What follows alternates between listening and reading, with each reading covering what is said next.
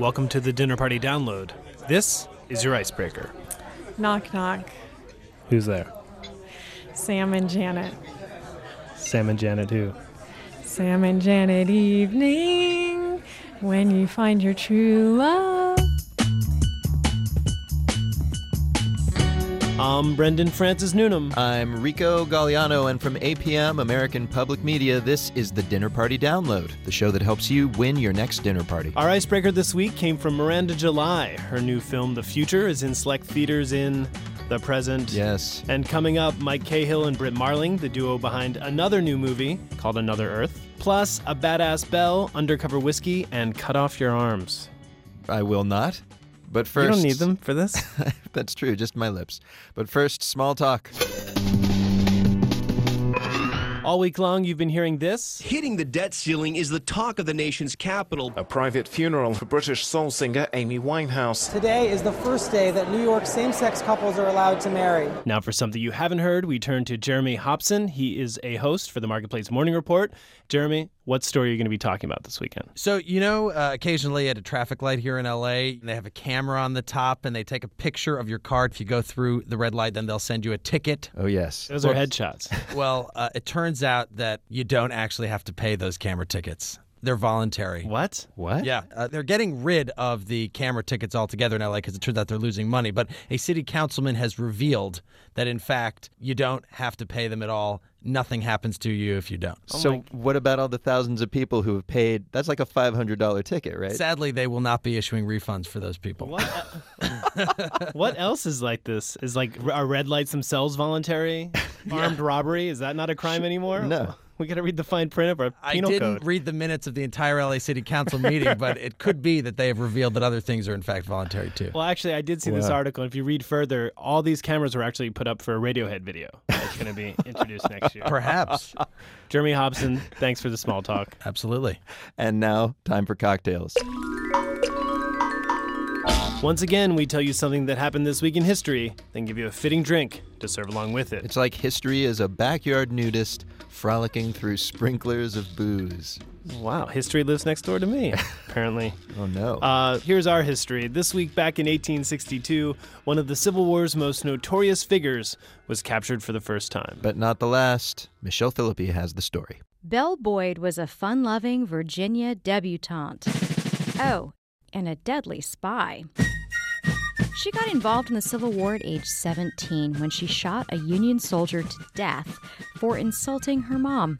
Union officers investigated and decided Belle was entirely justified. She was just that charming. Belle put those charms to work for the South. She'd sweet-talk Union soldiers into disclosing troop positions. She'd persuade them to escort her into Confederate territory, then hand them over as war prisoners. She was so notorious. One Union paper said the prettiest fashion accessory she could wear would be, quote, a Yankee noose encircling her neck. But Yankee men apparently couldn't bear to incarcerate Belle. She was captured in July 1862 and released a month later. Same thing happened the next year. And the year after that, a Union captain caught her again. Then he helped her escape to England and married her. Belle and her captain waited out the last 2 years of the war in the UK, during which time she wrote a memoir and became a successful actress. Of course. So that's the history. Now for the drink. I'm speaking with Derek Brown, owner and bartender at the Columbia Room in Washington, D.C., where Belle Boyd was first incarcerated in the old Capitol Prison. Derek, what cocktail does that story inspire? Well, her nickname was La Belle Rebelle, and that was what I decided I would call the cocktail. La Belle Rebelle. Yeah. All right. Very French for an American drink, but there you are. There you go. It's really based off of the Ricky, which is D.C.'s native cocktail, and was officially made so recently by D.C. City Council. Nice. Not by the federal Congress in D.C. because they can't come to a decision on anything anymore. Yeah, that's correct. Yeah, maybe they should have a Ricky and talk about it.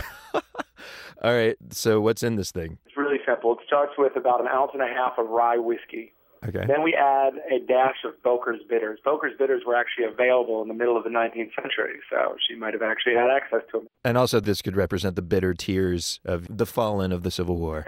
That is actually more thought than I put into it. That's a wonderful poetic sort of suggestion. Sure.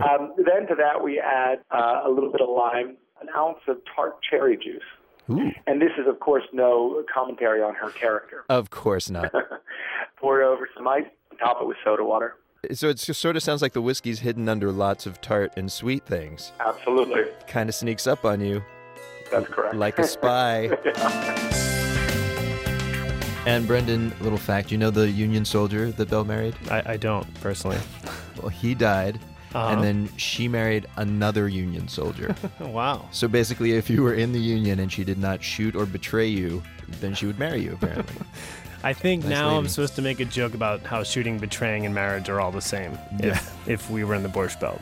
About 50 years ago. Folks, you might want to shoot our website when you find out that its search function doesn't work. But once you find all the drink recipes there, you will want to marry it. It's dinnerpartydownload.org. Our guests of honor this week are Mike Cahill and Brit Marling. They both wrote the new film Another Earth, which won a prize at Sundance earlier this year and is now being released nationally. Mike directed the film, and Brit stars in it. Brit, if you could, please tell us what this movie's about. To tell the story very concisely, on the night of the discovery of a duplicate Earth or parallel universe, a girl gets into a car accident with a guy and their lives become sort of bound. And she goes to apologize 4 years after being in prison, and she lies about who she is. So he doesn't know who she is, and they begin this unlikely relationship. This film is part science fiction, and it's part... We call it a sci-fi romantic thriller. Three things, a sci-fi romantic thriller. When you were writing it, though, you have to think of an ideal audience. So who were you thinking about? Mike's mom. Mike, why was she thinking about your mom? I don't know. Just found that out right now. I think our audience was our 10 closest friends. Actually, we only have like 3 closest friends. It was made with that kind of, I don't know, a handmade love to it. Like, I mean, Mike is, he did everything on this movie. And I was doing like my makeup and William's makeup in between takes and getting our costumes out of bins at the Goodwill. And it has that, I think, handmade feel to it, which is part of what I think grounds the sci-fi in like an intimacy or something that feels real. You co-wrote the film, right? Yeah, we wrote it together. When you were writing the character of Rhoda, did you know that you were going to end up playing her? Oh my gosh, yes. Because why would you ever go through all the hard work of writing something and not be in it? I can't even imagine it. I'm wondering what happens when a writer-actor is writing something and the character turns into something that maybe they're not suited to play. Where does your allegiance lie? That's a good question. What I like to feel, and maybe this is weird, but if I feel nervous about it, then I know it's good. I was nervous as we were writing this and nervous when it came to the part of making it because my experience is so outside of Rhoda's experience. She's so different. And when you feel that nervousness, you know you're going to have to stretch somewhere in you. And that, I think, is the good feeling about acting, is that you don't have to choose a set of human experiences. You get to spend the rest of your life living like every human experience, things that are really far outside what you would know. So basically, you never have to confront your true self. Is that why you're acting, Brit? I'm hiding from myself. I should probably go into therapy. Mike, it sounds like this movie was shot for a pretty limited budget. How did that affect the decisions you made while making the film? That was a gift, actually. There's this great movie by Lars von Trier called The Five Obstructions. And the sort of like lesson or thesis of that is that constraints are an artist's greatest gift. And so the fact that we had such a limited budget, our minds were going like in so many directions trying to figure out how to achieve what we wanted to achieve. I managed to pull off a car crash for like $200, a serious car crash. So you're asking for a small budget again. I'm asking for your next film. No, I was actually hoping to have different constraints on the next one because been there, done that, you know? Like, you don't want to cramp your style, Mike. I think Hollywood will respond. Okay, I have 2 standard questions that we ask in every show. And the first question is, what question are you tired of being asked? The one question that I don't like to answer is what the ending means. Doesn't that bring up conflicting feelings as a writer? Because don't you kind of want everyone to get it? I think there's a thing about ambiguity that's good and there's a thing that's bad. And if you're completely lost and you have no idea what's going on, that's bad. But Mike always says if you watch the film enough times, you'll know what was meant and it won't be ambiguous. But I don't know if that's just a ploy. Is that for DVD sales? Actually, I stole that from an interview that I saw Chris Nolan explain Inception. I just took that as a quote. Okay, well, our second question is, tell us something we don't know, and it can be either about you or the world at large. I mean, this is so on the spot, so I'm just going to throw down. We started making short films at Georgetown, which was totally renegade. Like, went into the National Gallery at one point, and we literally took one of our own paintings and tacked it up on the wall and filmed the scene of me going through the National Gallery, like walking by the painting I had painted. Incidentally, putting a picture up on the wall in a museum is not that hard. It's the taking it down afterwards that's the hardest thing to do. Security guards get a little uncomfortable. You're stealing the painting that you put there. It was funny because I remember all these art students like taking notes on it. We tacked the painting up and then left. And by the time we came back, there was all these high school art students who were like taking notes on the page. Yeah, it was a Gerhard Richter exhibit too. I remember that. Perfect. So Rico, Brit and Mike actually met as economics students at Georgetown. Right. And Brit actually turned down a job at Goldman Sachs. Wow. Yeah. Speaking of parallel universes. Exactly. Goldman, buddy. One where she could buy the National Gallery. Ladies and gentlemen, that's the Dinner Party download for this week. Special thanks to Jackson Musker, Brendan Willard, Peter Clowney, and Ellen Gettler. And now we leave you with One for the Road, a song to listen to on your way to or returning from this weekend's dinner party. The band is called Cut Off Your Hands. Or else. They don't sound that tough, though. No. And the song is called You Should Do Better. Bon appetit.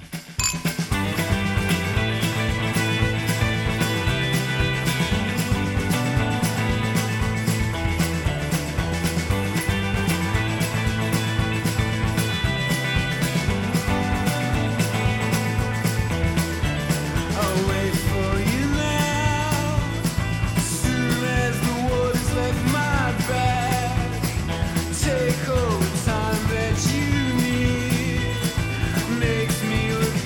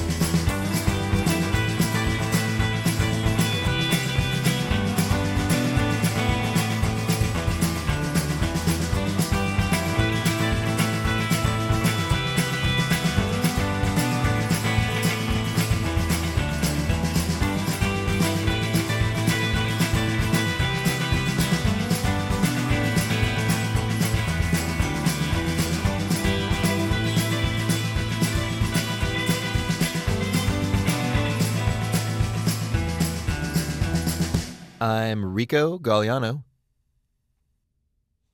Dude, what are you doing? I'm just giving you an idea of what it'll be like next week while I'm on a beach in Croatia. When you're what? Later, dude.